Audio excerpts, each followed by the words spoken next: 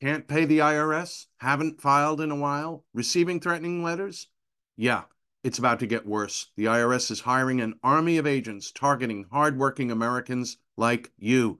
You need warriors on your side. You need Tax Network USA. Tax Network USA has brilliant strategies to solve your IRS problems quickly and in your favor. For instance, they've discovered a limited time special offer that the IRS is willing to waive $1 billion in penalties. Find out if you qualify before it's too late. Never call the IRS alone. Let Tax Network USA attorneys handle it. They have preferred direct lines to the IRS. They know which agents to work with and which to avoid. They've resolved over $1 billion in tax debts and offer a best-in-class guarantee. Schedule your free consultation now. Call 1-800-245-6000.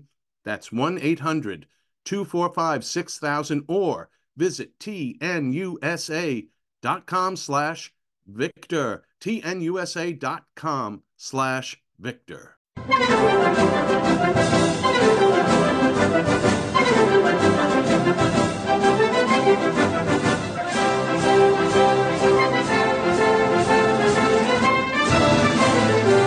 Hello, ladies. Hello, gentlemen. This is the Victor Davis Hanson Show. I am Jack Fowler, the host, the star namesake. That's Victor Davis Hanson.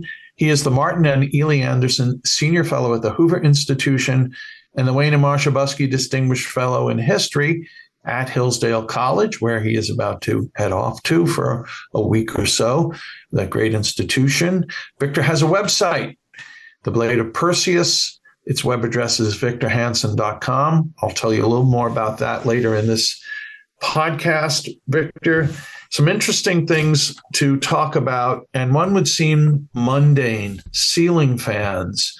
But guess what? Like everything else in your home, it's something that the Biden administration wants to regulate, and it bespeaks a larger theology of green. And we'll get your thoughts on that, plus a bunch of other interesting topics. And one of them is about, I shouldn't call it interesting, troubling. It's Gold Star families irate still about how Joe Biden has treated the families of the 13 men and women who were killed in Afghanistan and the botched pullout. Their fury with President Biden himself and the administration. We'll get your thoughts on these matters, Victor, right after these initial important messages. Achieving a gorgeous grin from home isn't a total mystery with Byte Clear aligners. Just don't be surprised if all of your sleuthing friends start asking, "What's your secret?" Begin by ordering your at-home impression kit today for only $14.95. Byte Clear aligners are doctor-directed and delivered to your door. Treatment costs thousands less than braces. Plus, they offer flexible financing, accept eligible insurance, and you can pay with your HSA FSA. Get 80% off your impression kit when you use code WONDERY at Byte.com. That's BYTE.com. Start your confidence journey today with Byte. Man, that sunset is gorgeous. Grill, patio, sunset. Hard to get better than that. Unless you're browsing Carvana's inventory while you soak it all in. Oh, burger time. So sit back, get comfortable. Carvana's got thousands of cars under $20,000 just waiting for you. I could stay here forever. Carvana, where car buying meets comfort meets convenience. Download the app or visit Carvana.com today.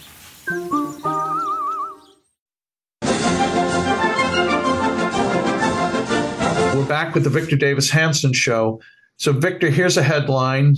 This is from, what am I looking at? Fox News. Biden administration's latest home appliance crackdown. Ceiling fans are now the target in the Biden administration's green agenda. The Department of Energy, I'm reading from an article here, is proposing a rule that would require ceiling fans to be more energy efficient, arguing the move would save U.S. households on energy costs. How much, Victor? Well, they calculate $39 over the lifespan of the new quote-unquote energy efficient fan. However, the cost to manufacturers associated with the increased equipment will total $86.6 million per year. That has consequences, Victor. Of quoting now from the Republican members of Congress wrote a letter to Energy Secretary Jennifer Granholm and said, quote, "This rule would require numerous small business fan manufacturers to redesign their products and may put between 10 and 30% of small business ceiling fan manufacturers out of business." Who cares about them anyway, Victor, right? There is a God to worship. Also, and even raised this, Victor, we just discussed this before coming online. Speaking of fans, the big ones, the big windmills, first cousins or the big brothers of ceiling fans, the Cuisinarts of the sky that chop up bald eagles and all other protected species. Also, there's a piece by Michael Schellenberger in the New York Post that's out today, August 27th, about the wind farms in water and how they seem to be having a deleterious effect, deadly effect on whales. A lot of whales are now beaching themselves. Whales were the things we were supposed to save. Bald eagles were the things we were supposed to. You can even have a bald eagle feather Victor. And that's a good point. Remember, we had some illegal aliens that killed bald eagles, and then we were confronted with an intersectionality existential crisis. Every once in a while, Jack, have you seen these charts that people draw as kind of mocking the whole left? But they have a hierarchy of whether you're gay, green, black, brown, right, trans, feminist, how many points you get, and then which one cross. It's kind of like, remember in civics class, they had the Congress, the Supreme Court, the executive branch with all the checks and balances that you could check each other. Well, it was like, which one can check the other one or leapfrog over the one on the intersectionality chart. I don't know the answer to that. I think trans now, I think if you're a trans polluter, it's okay. Yeah. Whereas it's gone above green, but I do think that green is above gayness, race, and almost anything else. Because remember the 2 illegal aliens killed bald eagles, and they didn't do anything to them. But so maybe illegal aliens are up. I guess it's trans, illegal aliens, and then green, and then maybe, I don't know, black, and then gay, and then Latino, and then Asian, and then white, and then unmarried, and I don't know. But yeah, there's an intersectionality chart that gives you points. And if you're green, trans, black, and atheist, you're up there way high. Right. But in this case, I've been telling people as I'm speaking today, I have 2 guys that are still finishing this year-long rewiring of my 150-year-old Victorian 2-story old farmhouse. And I mean, there was like 45 circuits they took out. It was just a mess. And then they're doing the final piece of resistance where they're doing the circuit breaker subpanel junction box connection to the outside line. That's a huge job. But anyway, my point is that I'm starting to learn. I kind of was a really dangerous person with electricity. In other words, when I was farming, I knew enough to wire stuff, but also enough to get in trouble. So with electricity, you should either know what you're doing or know nothing. Right. But I knew just enough to watch, because they were finding some of the circuits I made and they're giving me lectures about how dangerous they were. But anyway, I know something about amps. So a ceiling fan, and we were just wiring them about 3 months ago. A ceiling fan uses less than a half an amp. And so when you're talking about that, I'll just give you an example. I just did yesterday the hot water heater. It was on a 12 gauge 12-2 wire, and that was wrong. It should have been on a 10-2, but it was ancient wire. So we put it on 10-2, and we wanted to see how many amps. Shut it down, and after 2 days, the water was cold. So when you turned it on, the thermostat went on. The little echo modulator heat pump didn't, and so it was pulling a lot of amps, 22 amps. So what I'm getting at is, and then, I have a mini split in this officeware, and that's about 18 to 20 amps. So what I'm getting at, Jack, is the average person with a little mini split, 12,000 or 18,000 BTUs, or somebody with a hot water hire, in this case, it's a 50-gallon, they're pulling 40 ceiling fans. Do you really believe that to take that little 4 amp draw from a ceiling fan and go down to 2.2 amps, you're going to save anything? I mean, you can run in my house, if I had 40 ceiling fans, it would not take as much electricity as the water heater. It's ridiculous. Why would you're not, what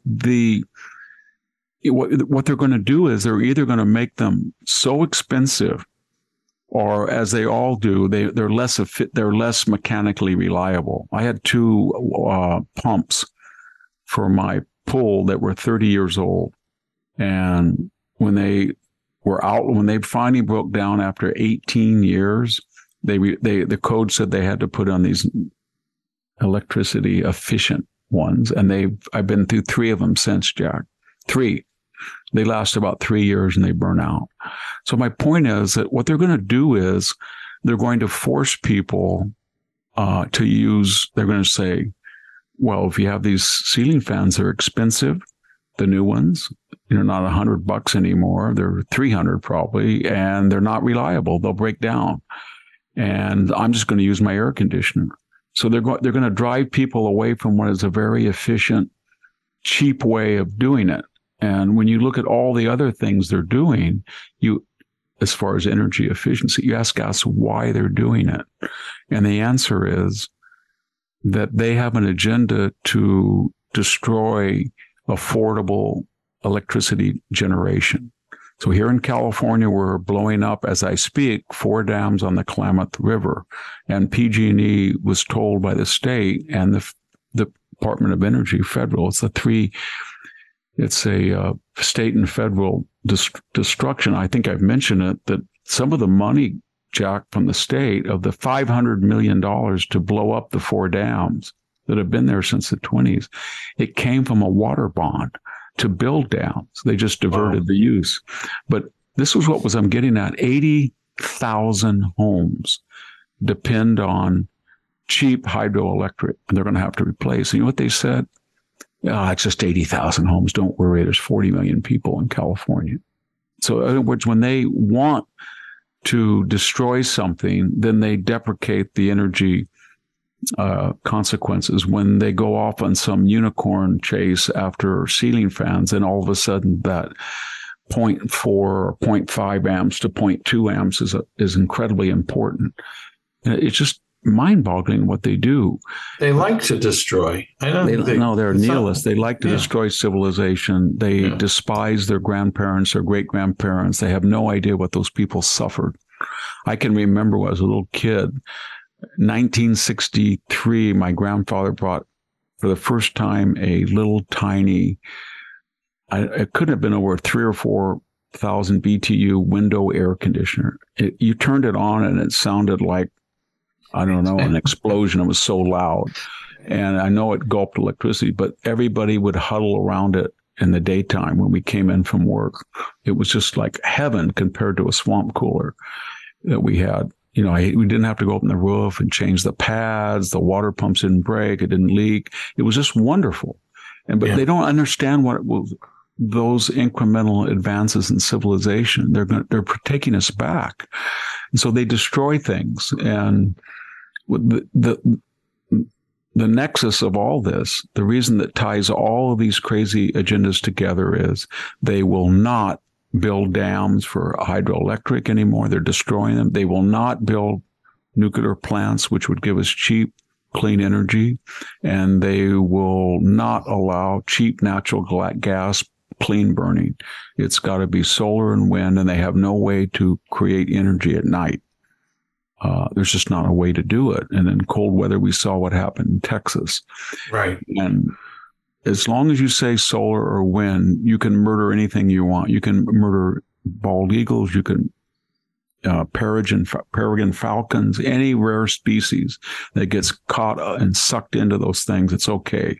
Or any tortoise migratory path in the desert that's disrupted, okay. So in the case of the whales, you put all these things along the shore or out in the ocean, it disrupts the sonar, I guess that's a term we would use, high frequency sound.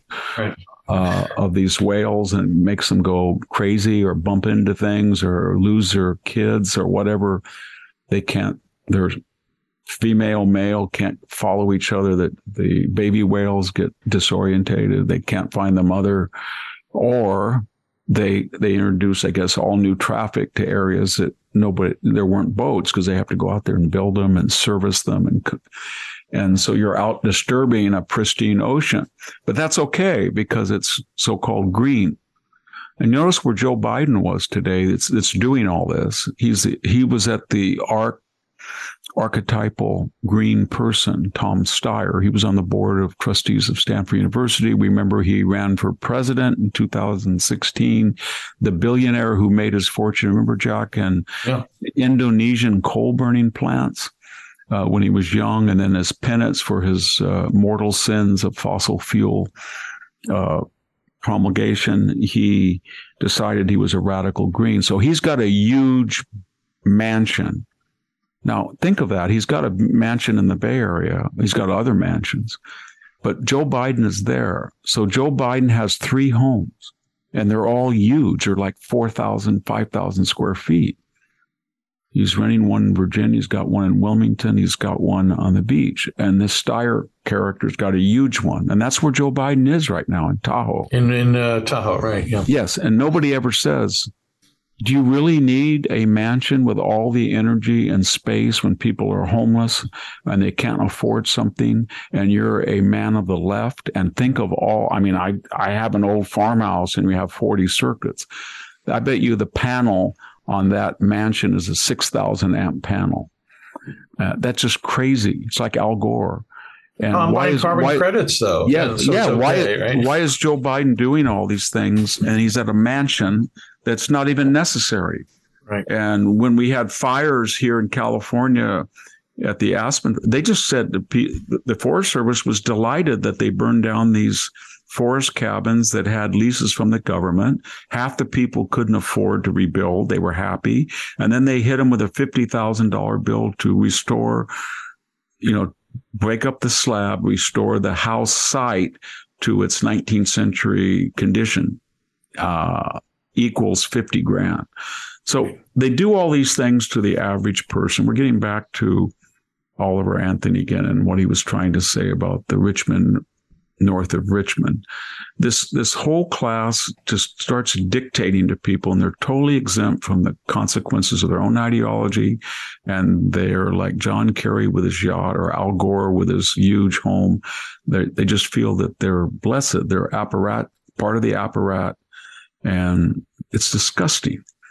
And so when you don't create affordable electricity, and you can't or you won't because you refuse to do hydro or natural gas or clean burning coal or nuclear, then you have to go around and alter the lifestyles of everybody and look at every single consumption of electricity possible. And you end up zeroing in on 0.5 amp ceiling fans to get it down to 0.2. So it's just blank ridiculous. I mean, what's left? Toasters would you be surprised if there was some Biden administration more on toasters? We know what's not water left. picks. We know what is. We know that's off the list. Gulfstream 4s are off the list. Citations are off the list. Third homes are off the list. Homes over 4,000 square feet are off the list. Certain types of cars, such as black SUV, Lincoln Navigator, 15 mile a gallon limos are off the list. We know that. So, and what are they going? They're going to go after an Oliver Anthony's ceiling fan in his $750 eBay or Craigslist trailer that he bought used. That's the point. Yeah. Well, if they cared about the environment, Victor, and you know this, and I know our listeners know this, you just take one windmill and the cost of producing it, the mining that has to be, And what do you do with the blades? They wear out. What do you do? How do you recycle the blades? I mean, it is a negative. It's a negative. It's all psychological. It's just so much like medieval penance. And as a Catholic, and exemptions and penance and contractual agreements where if you were an usurer and you were sinning against the laws of God and man, and yet you have to write a contract out, right? And you pay penance, or you have an exemption or some type of formal contraction. Maybe you'll buy one block for St. Peter's, and then you can engage in usury. Well, that's what these people do. And they do it. I mean, they have the carbon offsets where you want a big hot tub at the end of your huge Olympic-sized pool in Beverly Hills, and then you sign up to plant some trees in the Amazon, supposedly. And what Tom Steyer is doing and what Joe Biden is doing, they're saying to us, I want a big mansion that's a energy gobbling house that's my third or fourth, no doubt. And Joe Biden said, I got to have 3 homes. But we have to pay for this. So we're signing a formal contract with the bishops of the Green Movement. And we promised to go after Oliver Anthony and his trailer house, his ceiling fan. And if we do that, then we get exempt and we can indulge these other things, these indulgences. And that's what they do. Well, Victor, I'm happy that we don't buy indulgences anymore or pay for them. Jack, I'll mention the R word, and I hope we'll still be friends. And the R word was Reformation. Yeah, I've heard of it. as a reaction. And you're going to say the C word, the counter Reformation. Anyway, well, we may need a counter Reformation just within the church, because to wrap this up on things, climate, our current Pope has placed he has placed an emphasis of the church on this climate insanity to the extent of exclusion of those moral matters that we everyday sinners need to be thinking about and focusing. I was very happy of my institution, the Hoover Institution. We'd have appointed Stephen Koonin, who wrote that book. He worked for the Department of Energy under the Obama administration. I think he's terrific. Yeah, he was provost at Caltech. He's not a man of the right. He's either independent or was a man of the left or is the man of the left, but he's empirical. Right. And so he wrote this book, and I read when we were appointed him and we were considering him, I read everything about him. I read the book, and it was amazing how desperate people were to prove him wrong. It was some of the arguments they used were just absurd. And, it's just amazing that they considered him a religious heretic. And then when you meet him, and I've heard him speak, and I've talked to him a little bit, he's in meetings, he's one of the most mild-mannered, empirical people you could ever meet. Yeah, people should Google him on C-SPAN, because he's talked about his books on C-SPAN, and it's really, wow, this guy's he's an Obama administration guy. Are you kidding me? He's empirical. No, he was, and he's not a political zealot at all. And, right. And I should say, and I want he's. Well, Stephen Koonin I think he's a theoretical physicist, and he had all of these, he was in engineering. He's been on every government blue. I mean, he was one of the most popular people on the left. I mean, anybody? I'm just saying this because I memorized his CV because I had to read it as part of the adjudication of his appointment. But he had a bachelor's from Caltech and a PhD from MIT, and so I mean, God, when that book came out when it came out Unsettled, people didn't know what to do. And they looked at all of his prior record, and it was just unimpeachable, his record. Well, but we've made a lot of I'm really happy about the Hoover Institution because recently we made a lot of very good appointments as senior fellows. And Eugene Volek is another one who's excellent on law. And those two are going to really enrich the Hoover Institution. That's terrific. It is. Yeah. Well, empiricism doesn't matter, right, Victor, with the left. It kind of reminds me a little bit of Whittaker Chambers and Alger Hiss. I mean, all the evidence is where it is, but the left has to cling to it. So. I think everybody realizes that now. They're starting to, everybody, according to their station, their class, their race, when they look at the border or this insane green policies they're starting to see that.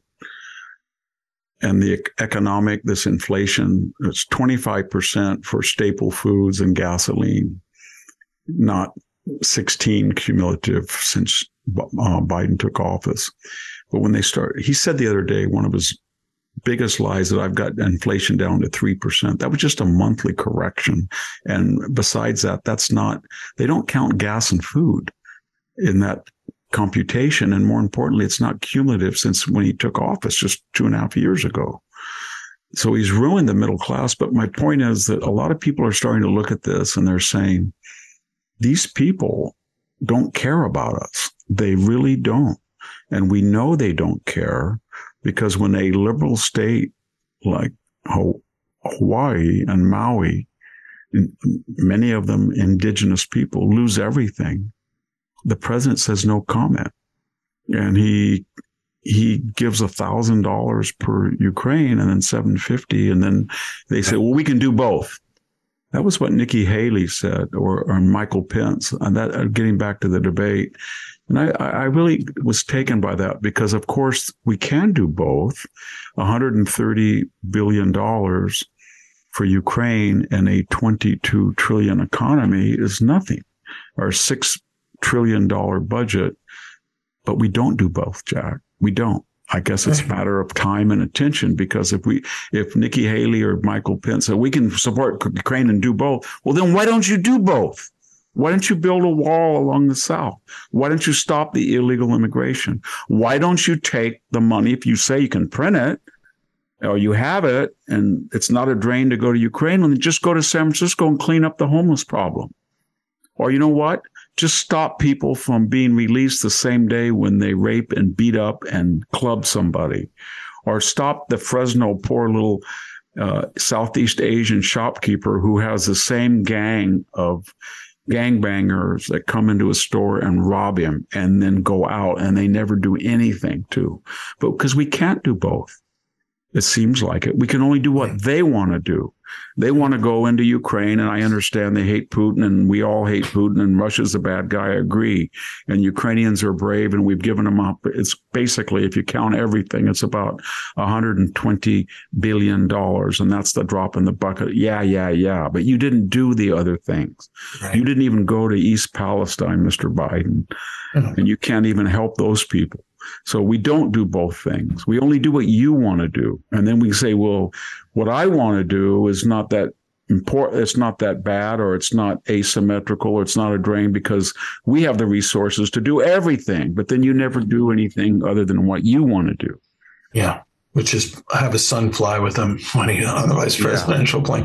Yeah. Hey, Victor, talking about Biden, excuse me, and things he wants to do. One of them is to unleash on us a new vaccine, and we'll get your thoughts on that and more right after these important messages. Delve into the shadows of the mind with Sleeping Dogs, a gripping murder mystery starring Academy Award winner Russell Crowe. Now available on digital.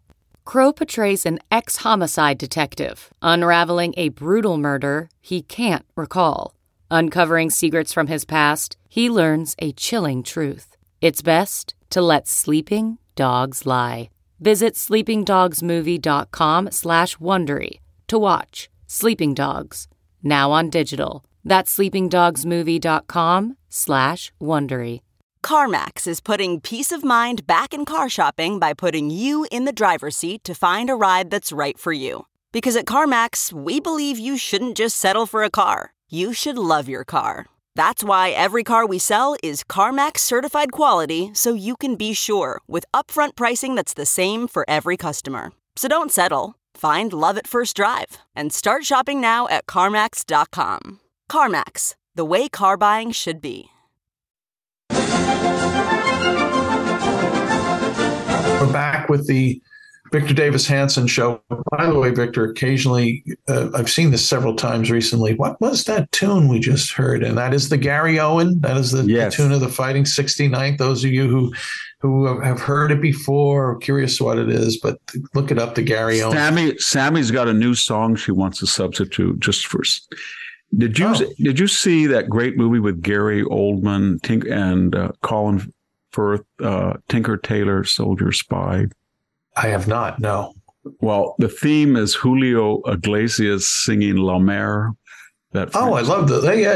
It's a great song. Bobby Darin and I forget the French guy who. Yeah, he wrote it, but that's the soundtrack of the movie. And the final part is when all of the traitors, it's based on Kim Philby and all those Cambridge dons that were Soviet spies and got a lot of people killed. Well, there's 4 of them in the movie that are crooked and they work for the Soviets.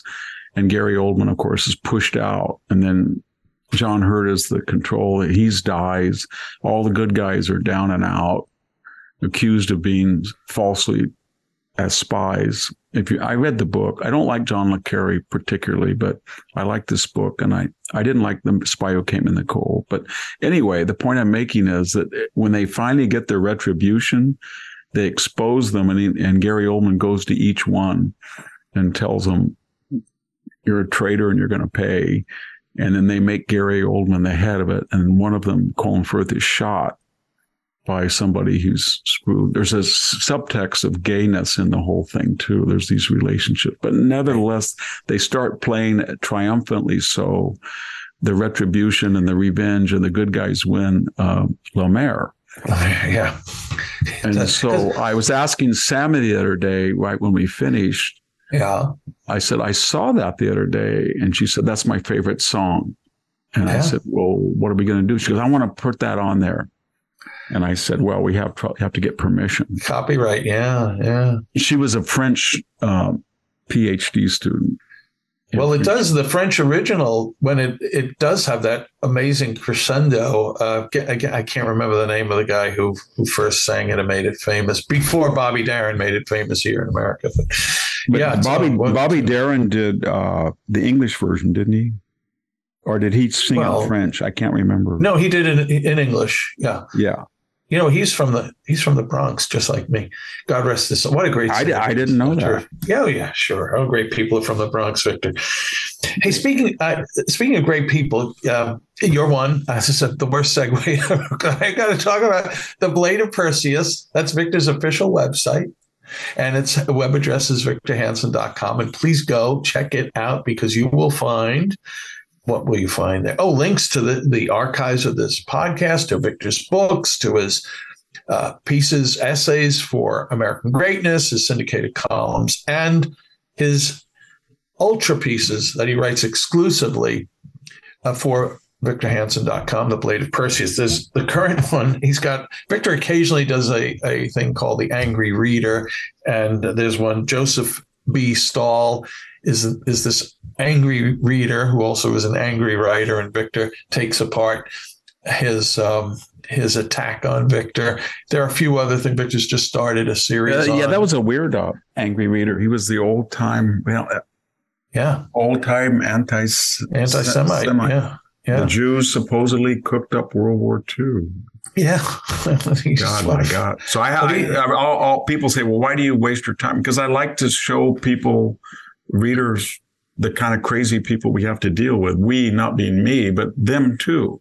They're everywhere. And so it's good to see them come out of the Well, in a case like this, in their craziness, they take apart the venom, etc., but they often are presenting the case that the left would make, and you disassemble it in a beautiful and instructive way. So, but you can read that if you subscribe. What is that? Subscription is $5 to get in the door, $50 for a full year discounted. So go to victorhanson.com. And Sammy is working on to redo the website too. She's going to update it and redesign it. Super duper. Okay. Yeah, we were overwhelmed by the number of people who signed up for the Ultra, so it needs to be speeded up. But it's also, it's time to kind of make it more, or I don't know, the optics better.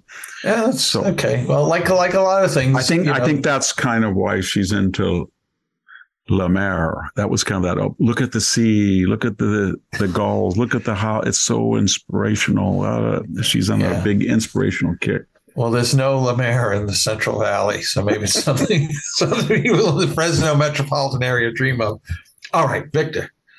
We promised a little discussion about your thoughts. Shouldn't be a discussion. It's just I'll present something and then you think away. This is a headline from the Epoch Times. Biden, quote, likely to recommend everyone get new COVID-19 vaccine. President Joe Biden told reporters Friday, and that would be the 25th of August, that his administration will likely recommend that everyone get a new COVID-19 vaccine. Quote, I signed off this morning on a proposal we have to present to the Congress, a request for additional funding for a new vaccine that is necessary, that works, end quote. He said while taking questions from reporters outside a Pilates facility in South Lake Tahoe, California. Quote, and tentatively, not decided finally yet, tentatively, it is likely to be recommended that everybody get it, no matter whether they got it before. So one other thing, Victor, before we get your thoughts on this, also in the Epoch Times, your friend, Jay Bhattacharya, who has just been one of the great men in this whole fight, comments on this. Here's what he said in this piece. It's irresponsible to make this kind of public health advice for the entire American public in the absence of excellent randomized trial evidence, which has not been produced by the pharmaceutical companies. The FDA never asked for them to produce them, but Bhattacharya said, et cetera, et cetera. So, Victor, wow. Is this like deja vu all over again, that we're going to have to go down this road? Yeah, with, absolutely. Another effing thing that hurts young women who are pregnant. It's as I said, I mean, this new super vaccination is going to have the respiratory virus, the flu virus, and the latest Omicron variant all in one big shot. And there's a lot of people, I think, I was of the position before COVID. I was a vaccine person. I never quite knew. A lot of us get bad reactions to that. I've always had bad reactions with flu symptoms for a week. And and a couple of times I went to the doctor after a month, it was always the same thing. Your white blood count went from I think mine was 4.5 down to 3. And they'd always be really worried. And then it would always come back up a month. And I think it started, I think I was in Greece. I got a yellow fever, typhus, typhoid, plague, all in one. And it made me, I was sick for 6 months. And then I've had too many tetanus boosters. But my point is there's people like that. And some of the people have, minor genetic variants that affect their immune system and their reaction to these things. And so this idea that you're going to get vaccinated no matter what, you're going to get the flu, you're going to get the shingles, you're going to get the pneumonia. You talk to people in regular day life. I talked to a nurse about 5 years ago, and I said, I haven't seen you in here at the doctor's office. And she said, I got the shingles and the pneumonia vaccine, and I was sick for 4 months. And if you say that to Anthony Fauci, he would just say that's rubbish. And if you say to him that some of these vaccinations cause hyperinflammation and they're far more dangerous than the actual COVID to particular age groups or genders. I have a member of my family who got the Pfizer double whammy. And the next thing she knew, she had a ovarian cyst, and they said it was a hard one and it would not dissipate. And then it did, which was very rare. And it was one of the persons, I won't mention the university or the doctor or the affiliation, said that they had seen that before. And then no sooner did that than she had to be biopsied for a breast cyst as if it was cancer. And one of the persons said off the record, well, we usually don't do mammograms X many days after the Pfizer vaccination because it has a tendency, I guess it's a lipid packing or whatever, to create false positives. We discuss this. Then right. Then we learned that Operation Warp Speed really didn't test these the way that we should. We've already talked about on prior podcasts about the manipulation that Pfizer engaged in to delay the announcement of a at that time successful vaccine so that it would be after rather than before the election and Donald Trump would not get credit. The whole Trump presence and association was very strange because a conservative president got these vaccinations, which for, I guess, the first 30 to 90 days after you get it, maybe to 100 days, it had 90% of efficacy. And we were told, I went back and looked at that, we were told that 96% efficacy would stay. And I got the second Moderna, I think, in February of 2021. And on September 2nd, of that year, which is, it's 7 months later, basically, I got sick as a dog with Delta COVID. So they were not going to stop you from being infectious. They were not going to stop you from getting infected. They may have, and during the peak of the crisis, mitigated some, but we do not know to the extent of the side effects, except they can be very serious, especially with a cardiology problem in young men. But nobody talks about this. Nobody ever said, Anthony Fauci never says, this is the number of school-age children K through 12 that got seriously ill from COVID or got long COVID. And this is the number of people who got side effects from the vaccination. We still don't have that. There's some European studies, I think in Sweden and Germany, that suggests that the number of people who had effects from the vaccination was larger than the number who either got a serious case of COVID or got a long COVID sequel. But they're just off the table.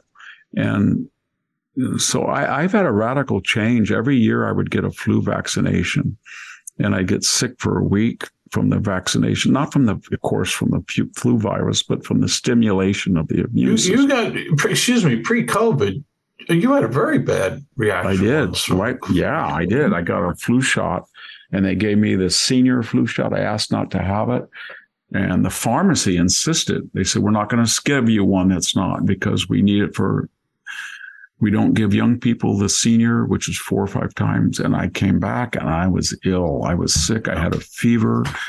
It wouldn't go away. I went to the doctor. As I said, in this case, my white blood count went down to 3. I'd had a daughter who had a blood disease, cancer. They thought, well, we better check this. So it was a mess. And then I called a physician I know who was very knowledgeable. And he said some things that Fauci would laugh at, Jack. He said, older people, there's been studies, and check this out. I don't want to misinform you, but go online, that flu shots will lower your white blood count for some people. I went online in 2 seconds. There was a double-blind study. people in the Philippines, I think it was, that got flu vaccinations and their white blood count they checked it every week for 6 months. It was depressed. So when people say, I got the flu shot and I got the flu, they don't. And then the medical establishment says, oh, the virus is dead or it's weak and it couldn't do that. They don't mean that. What they meant is it lowers your white blood count. So then you're going to go out and say, I got a flu shot, and might be exposed and have a greater propensity to get a virus. And so the next thing he said it was very interesting what he said. He said, get your blood count tested in the afternoon, not the morning. And I thought that's crazy. And I looked up, yes. And then he said, it's like cholesterol. This is eat some food, get it in the afternoon. So I did. 3 months later, hadn't changed. I finally got over the after effects. I went in at 2:00. I ate a hamburger and my white blood count was suddenly 4.5 normal. And so the public knows that it has the effect. And I'm not going to try to suggest to anybody listening you not get flu shots, because the flu can kill you. I'm just saying that some people get bad effects from it. And some people feel that if it's on average 50 to 60% effective in stopping you from getting the flu or mitigating the severity of the flu, right, and you have a propensity to react really bad to flu shots, so your immune system goes haywire, then it's something you should decide rather than listen to Dr. Fauci. But he doesn't, and you can't divorce Dr. Fauci. And I just use him as iconic because after all, Jack, he said he was the science, remember? I know. Yeah. I am the science. That's why they hate me. So if you're the science, then we can use you as right. I guess the Greeks had a word, metonymy. It means one person, one segment represents the whole, And so anyway, when he gives these proclamations, then we expect him to be right. But when he's wrong about the Wuhan lab, or he lies about gain-of-function virus research, or he doesn't tell us that he routes 600,000 through his pal, Peter Daszak at EcoHealth, to do research, gain-of-function, officially not gain-of-function, research under the auspices of the People's Liberation Army in Wuhan, which is outlawed, by the way, at the time he did that in the United States, or he says one mask doesn't do any good, but one mask does do good, but two is even better. Or he gave us the lockdown, which we know now caused not only greater deaths, excess deaths per year, as we know from the European evidence, than COVID, but psychologically, oh my gosh, my God. There's so many walking wounded in America today from that. I just don't think we'd have the whole woke thing. I don't think that explosion after George Floyd and the whole polarization in our society was putting 330 million people proverbially on ice without social interaction and scaring them to death about COVID, and not telling them the truth, and missing their cancer appointments, and missing their surgeries, and missing their annual checkups, and increased suicide, and increased spousal abuse, and increased child abuse, etc., and economic devastation for small business.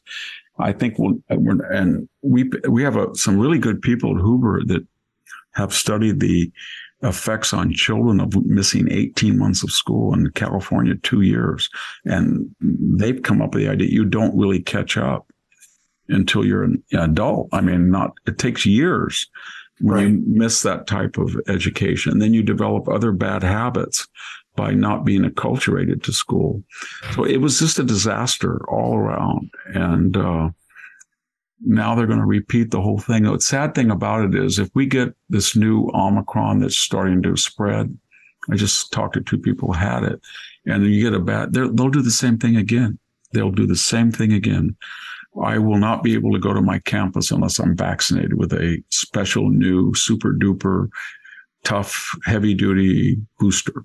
And we'll go into a lockdown where they trace you set foot in the Stanford campus without permission, and they will find you because of your ping on your cell phone.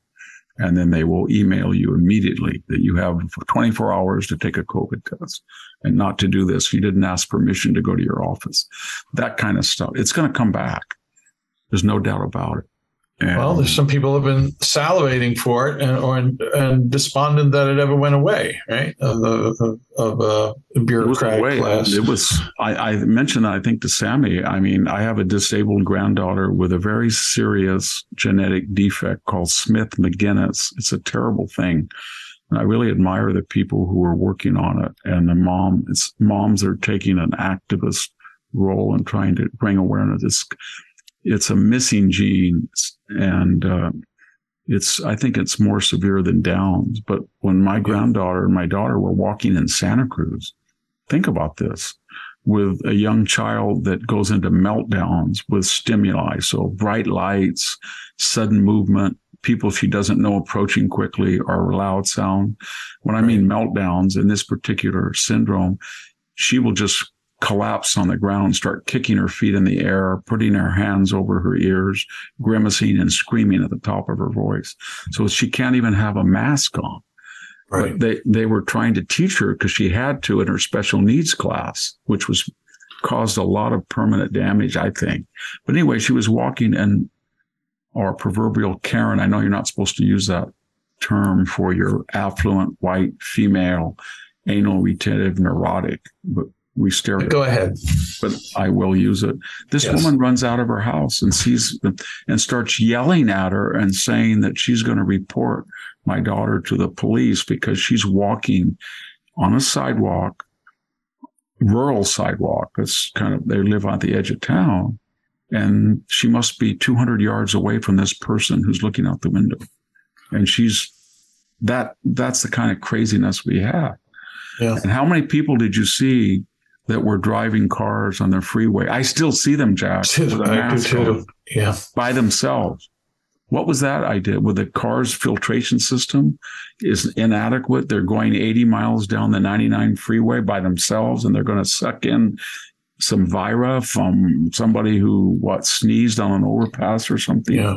Just insane. And that's what we did. Yeah, it's either they've become so turned paranoid, or I would think for many of them, it's like a religious habit, like the habit of none would wear. I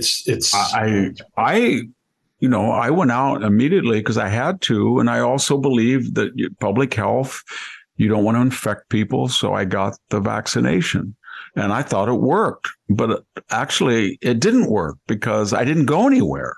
I was stuck out here in the middle of the country. And so we just saw people delivering stuff. Once in a while, I went on an airplane, but there was nobody on an airplane. I can remember going to the Dallas airport. Can you believe it? And I felt like I was the only person there. So then I came up with the idea, if you're going to speak or you're going to go do stuff, it's a good time because nobody's on the plane and nobody's at the airport. But my point is, so I got vaccinated, but I still got it. And then I was told that after I got it, I had no immunity from getting it. I had to go get another shot. And I thought, well, that's the first virus, because they always told us when you got the flu, it's very rare you get the flu the same year because it gives immunity from that particular strain that's predominant. And so the science all of a sudden discounted one of the principles of immunology and epidemiology, and that was acquired immunity, right? And so now we learn what was all over, that people who got COVID had some immunity, and that immunity may have been more multifaceted and as long or longer than artificially mRNA induced vaccination. It wasn't really a vaccination either, in the sense when you read about the Moderna and Pfizer, it was kind of like genetic engineering by, you know what I mean, mass producing these spike proteins and sending them everywhere. And they tended to collect in the brain and the lungs and the gut. And then because of that concentration, they elicited a hyperimmune response in your heart or your brain fog or gastrointestinal problem. And then, of course, not everybody that has long COVID got it from long COVID. There are people who claim that they still haven't recovered from the spike protein vaccination. I don't know if that's true. I'm not dispensing medical information. I'm just as a public observer that I don't think the country wants to go back to mandatory vaccinations and mandatory lockdowns and mandatory mask wearing. I just don't think it's mandatory social distancing. Yeah, I'm not good at predicting anything, Victor, but I think that could trigger an epic cultural battle. I can just remember I just walked down my little town. I would walk down the downtown and I'd see the flower shop closed. I'd see the little drugstore closed. I'd see the gift shop closed. I'd see the little family-owned shoe store closed. I get in my car, I drive to Walmart, and then I'd see flowers for sale. I would see shoes for sale. I would see gifts for sale.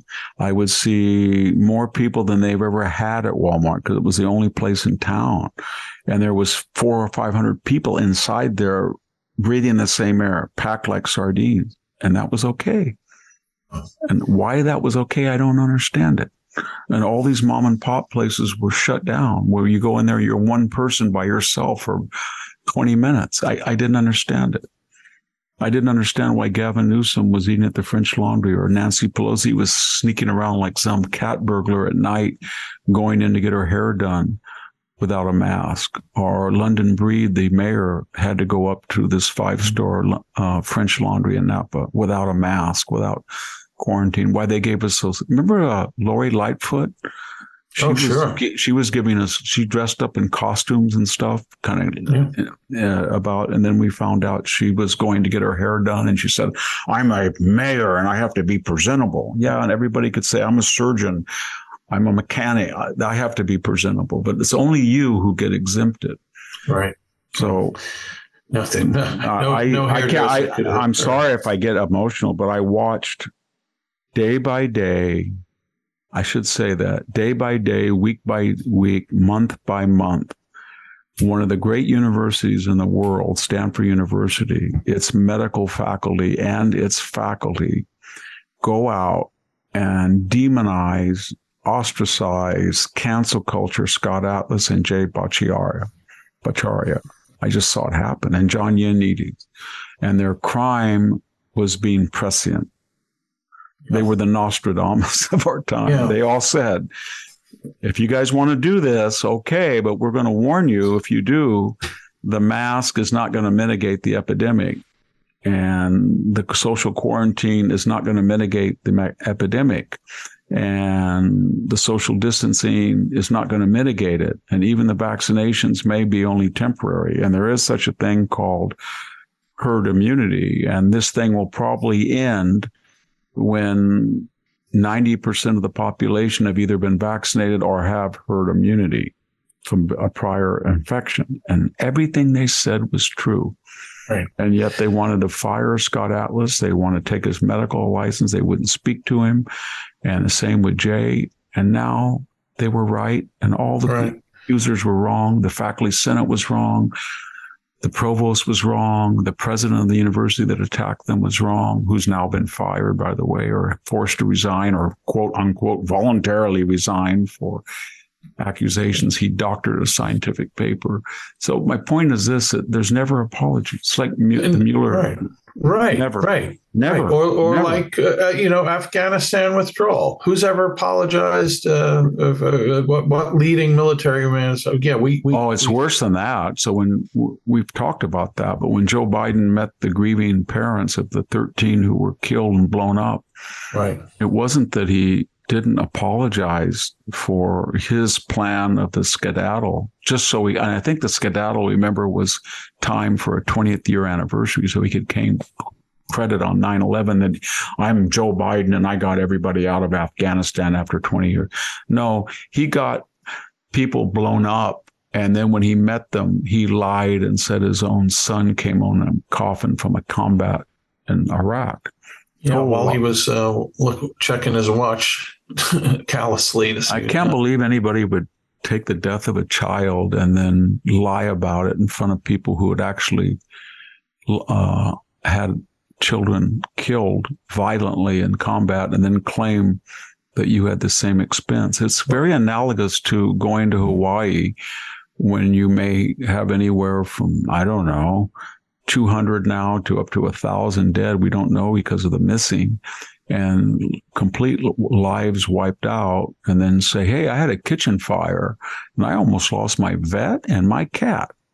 And and I know how you're suffering. It's always about, that's another thing, you know, about Joe Biden. Everybody, good old Joe from Biden. I've said this ad nauseum.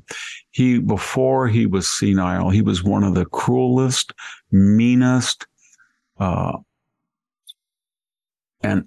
antagonistic, foul-mouthed, creepy politicians we've seen. I mean, creepy in the sense of hugging too long, kissing too long, blowing hair too long, just like as we see him. He was not a nice guy. And so what he said in Hawaii, no comment, and then he went over, that's what he always does. And as I said, we've talked numerous times about blaming a poor truck driver for the death of his wife, who was completely not culpable, and other things he said and done. And yet we still have this, I'm just Joe Biden from Scranton. It's what's really amazing. Yeah, on those Gold Star families, Victor, there's a piece out, I think it's today, actually, today when recording on the 27th of August, Sunday the 27th. This is the Daily Mail exclusive. Here's the headline: Biden has ignored us. Gold Star families of 13 Americans killed in Kabul. Suicide blast. Demand president meet them and admit flaws in catastrophic withdrawal that led to their needless murder 2 years ago. And the story goes on to talk about how, you know, we have tried for the last 2 years to get the attention of the White House, to get them to meet with us, and of course to get them to admit they effed up here, none of which has happened, nor is, I believe, is going to happen. And can you imagine if they did meet with the president again as the 13 families? God only knows what cluster F he'd pull at that event in their presence. So, well, it's just ongoing indifference. I think somebody's going to finally. I think somebody's going to conclude at some time that this president, and I didn't vote for him, so I'm prejudiced, I suppose, but compare him to Barack Obama, whom I thought did a lot of damage, and compare him to Bill Clinton, whom I thought did a lot of damage. And this guy takes the cake because he is abjectly crooked. He's taken money from foreign governments and altered the foreign policy accordingly. And he has implemented an agenda on the border, on crime, on energy, on foreign policy that is so radical that it's done on the economy, especially with high interest rates now, inflation, et cetera, that it's going to take a long time, if ever, to recover from him. And he's also the first president that is, I guess you could say, since Franklin Roosevelt, February and March of 1945, or right, Woodrow Wilson for much of 1919, is completely incapable of handling the job physically or cognitively. And given that record, there's a 50-50 chance that he can finish the term, run for re-election from his basement, and get elected and maybe survive in the second term for a year or two before he hands the baton to Kamala Harris. 50%. Yeah, I hope not. But I agree with you. I hope not. But I think it's people who think that this guy could not be president in 2026 January. They're mistaken. I as I said to our listeners, I try to read things that the left says and listen to them on television, and they say some of the things that are. I was listening to, about 2 weeks ago, a guy was on TV. I won't mention his name. And he said, because I know him personally, and he said, there's never been a more dynamic president than Joe Biden. Can you imagine at 80 what he's doing? Reagan couldn't do this. My God, he's got a whirlwind. I thought, you're just lying. He doesn't work a 40-hour week. He gets up at 10. He quits at 2, 3 or 4 days a week at most. He's at his vacation home most weekends. He's missed more days of work than any president. He's fallen on Air Force One steps. He's fallen off a bicycle. He's fallen on the stage. He's slurred his words. He makes up stories. He's lied about his autobiography. He doesn't know where he is sometimes. They have to have little arrows on the tape to show him where to walk. He's embarrassed ourselves with King Charles. He's embarrassed ourselves with dignitaries from Mexico, South Korea, Japan. We had to have that creepy Obrador Mexican president guide Joe down the steps. Yeah. And how can you say he's the most vigorous president and so impressive? It's just mind-boggling. And so when they do that, and then they put him in the basement and say that this is a state-of-the-art campaign where he reaches more people. You remember that when he was campaigning, he went out and sat in a car. There were cars like at a drive-in movie theater, and so when he spoke, they honked their horn and said a clap. And that day, I think, or the day before, Trump had 40,000 people in an open-air rally, and he was speaking to maybe 75 cars, and everybody said, there's no way this guy can win. And I thought, there's a reason he's doing this, and he can win. Yeah. Gosh. Well, Victor, we have time really just to get a little quickie in at the end, and we'll do that right after this final important message.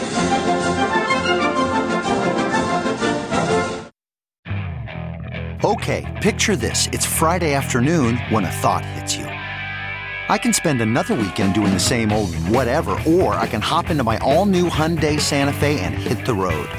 With available H-Track all-wheel drive and 3-row seating, my whole family can head deep into the wild. Conquer the weekend in the all-new Hyundai Santa Fe. Visit HyundaiUSA.com or call 562-314-4603 for more details. Hyundai, there's joy in every journey. Okay, picture this. It's Friday afternoon when a thought hits you. I can spend another weekend doing the same old whatever, or I can hop into my all-new Hyundai Santa Fe and hit the road. With available H-Track all-wheel drive and 3-row seating, my whole family can head deep into the wild. Conquer the weekend in the all-new Hyundai Santa Fe. Visit HyundaiUSA.com or call 562-314-4603 for more details. Hyundai, there's joy in every journey. We're back with the Victor Davis Hanson Show, making a quick suggestion to our listeners to visit civilthoughts.com, one word, civilthoughts.com.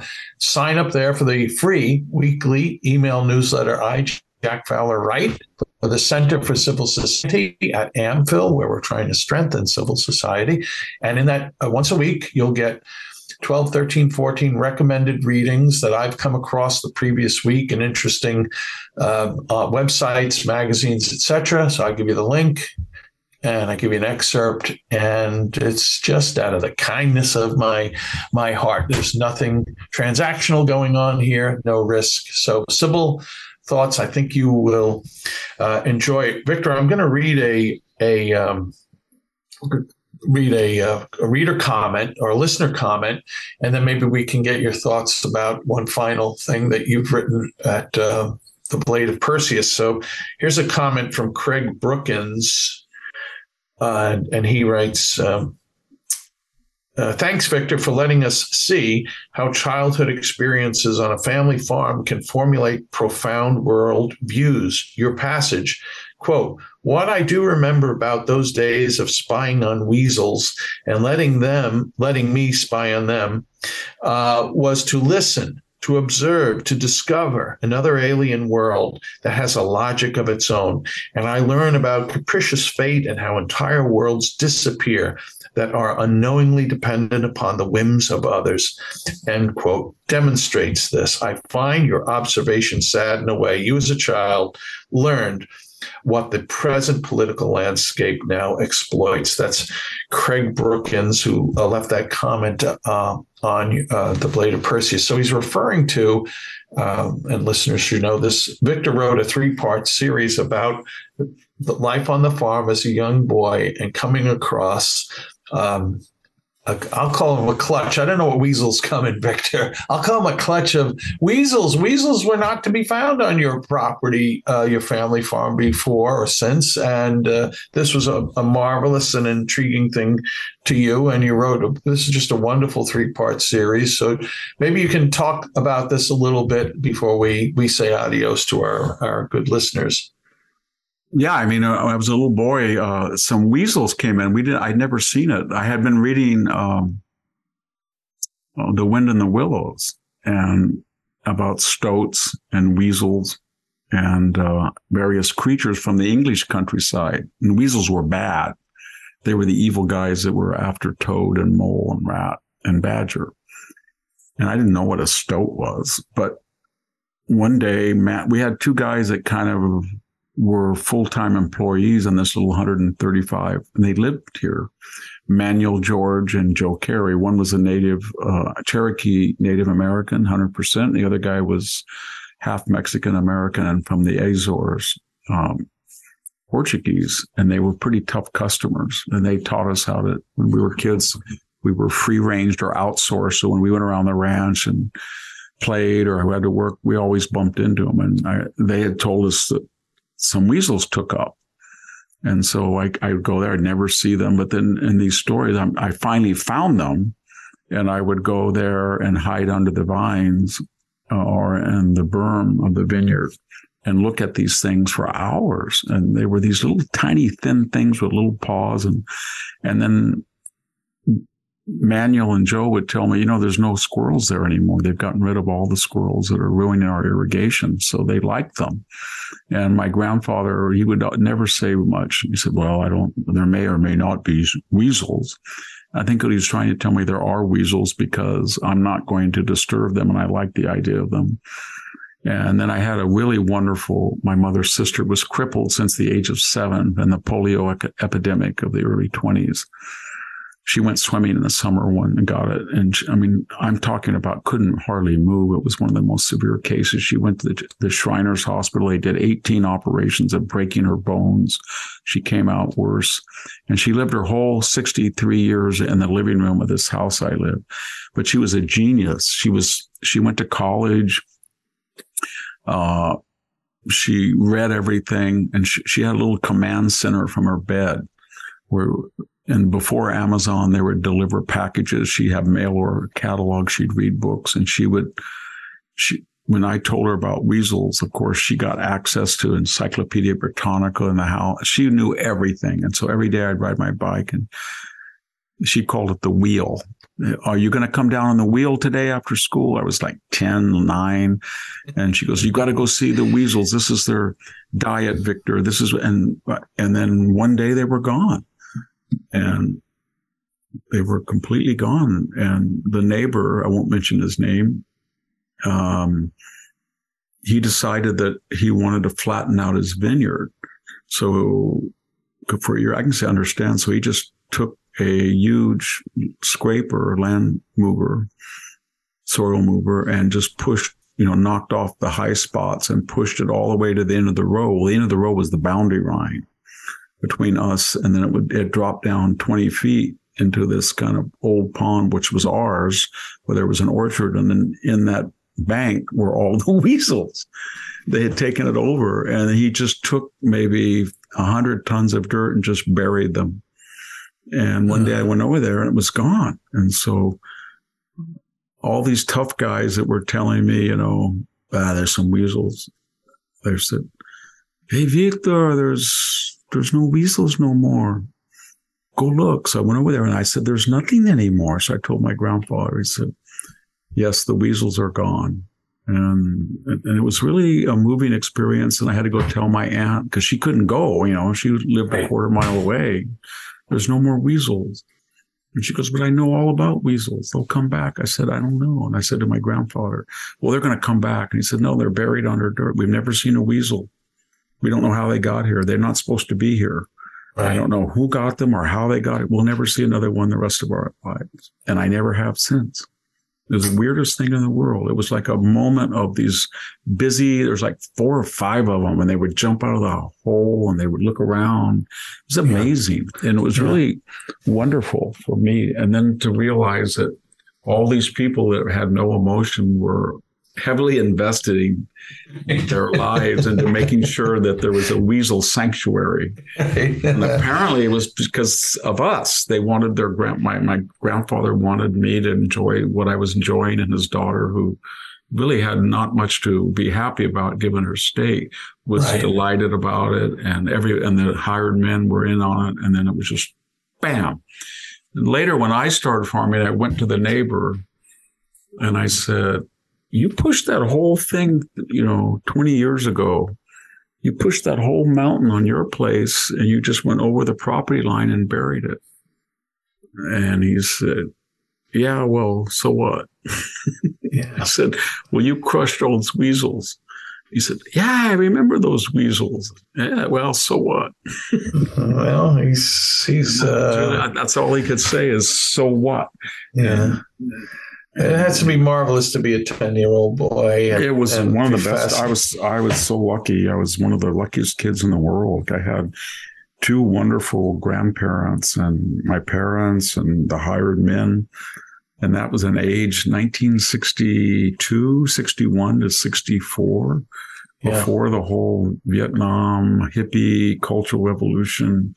But, coming out of the 50s, it was really a wonderful time. It was very safe. Yeah. Imagine letting a 9-year-old just run around 130 acres by himself.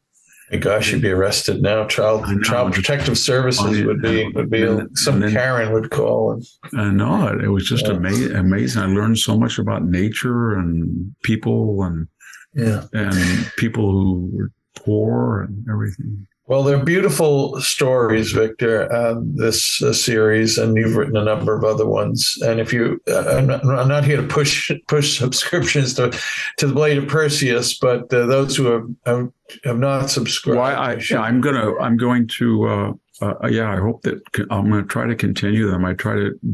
Actually, there's a logic to the ultra pieces where one week I try to do political analysis of things I haven't discussed on the regular columns I write. And then the next week I try to do cultural. So I have a whole series story. I think there's 3 of them on who destroyed San Francisco. Yeah. What a beautiful legacy we had, and how the wonderful inheritance from prior generations, and how this ignorant, arrogant, idiotic generation destroyed it. Yeah. And then I try to do the third cycle is about animals and people I've met on the farm, and just a different from the usual suburban, urban majority experience. Well, from the comments that we read on your website or on Apple and iTunes, and thanks to all who do that, who leave comments and who rate the show on iTunes, there is a great passion for these stories. I think we're going to assemble them. I have a very good assistant, a person that works for me at the Hoover Institution, Morgan Hunter, and she's does a lot of really important things along with David Berkey, and she's assembling all of these. And you know what she's doing, Jack? When we've talked with Sammy about ag, she's taken transcriptions of them, and she's editing it. So we're going to have a book come out about wisdom from rural America. So I can't wait for that. It's got to be I know you and Sammy did the plums, a couple months back about plum farming. I'll call it farming, and it was totally fascinating and actually adventurous, given what you had to go through, right? And the losses and the pain and the expectations. Just real wonderful stuff, Victor. So, all right, well, my friend, It's been great. It's an honor to be in this position. I'm sure Sammy feels the same way, to get to engage with you and elicit these great thoughts from you. And I appreciate it immensely. I don't take it. I take it seriously. I don't take it for granted. And I know the position I'm in here, and I appreciate it immensely. So thank you, Victor, for allowing me to do this. Thank you, listeners, for listening. Thanks, Victor, for the wisdom you shared today. And we will be back in September, which is in a few days. September's coming up. I'm looking at 70 years, Jack. Wow. I think there'll probably be a party for you up at Hillsdale. I hope so. I always enjoy Hillsdale. Yeah. I'm sure. Such a wonderful college, wonderful people. Yeah, okay, everybody. Thanks so much for listening, folks. Okay. Bye-bye. Bye. Have you ever wondered how to say good morning in Italian? Or what is goodbye in French? You can ask Alexa. Just say, what is happy birthday in German? Or how do you say hello in Japanese? Do you want to know how to say I love you in Spanish? Ask Alexa and start learning a new language today.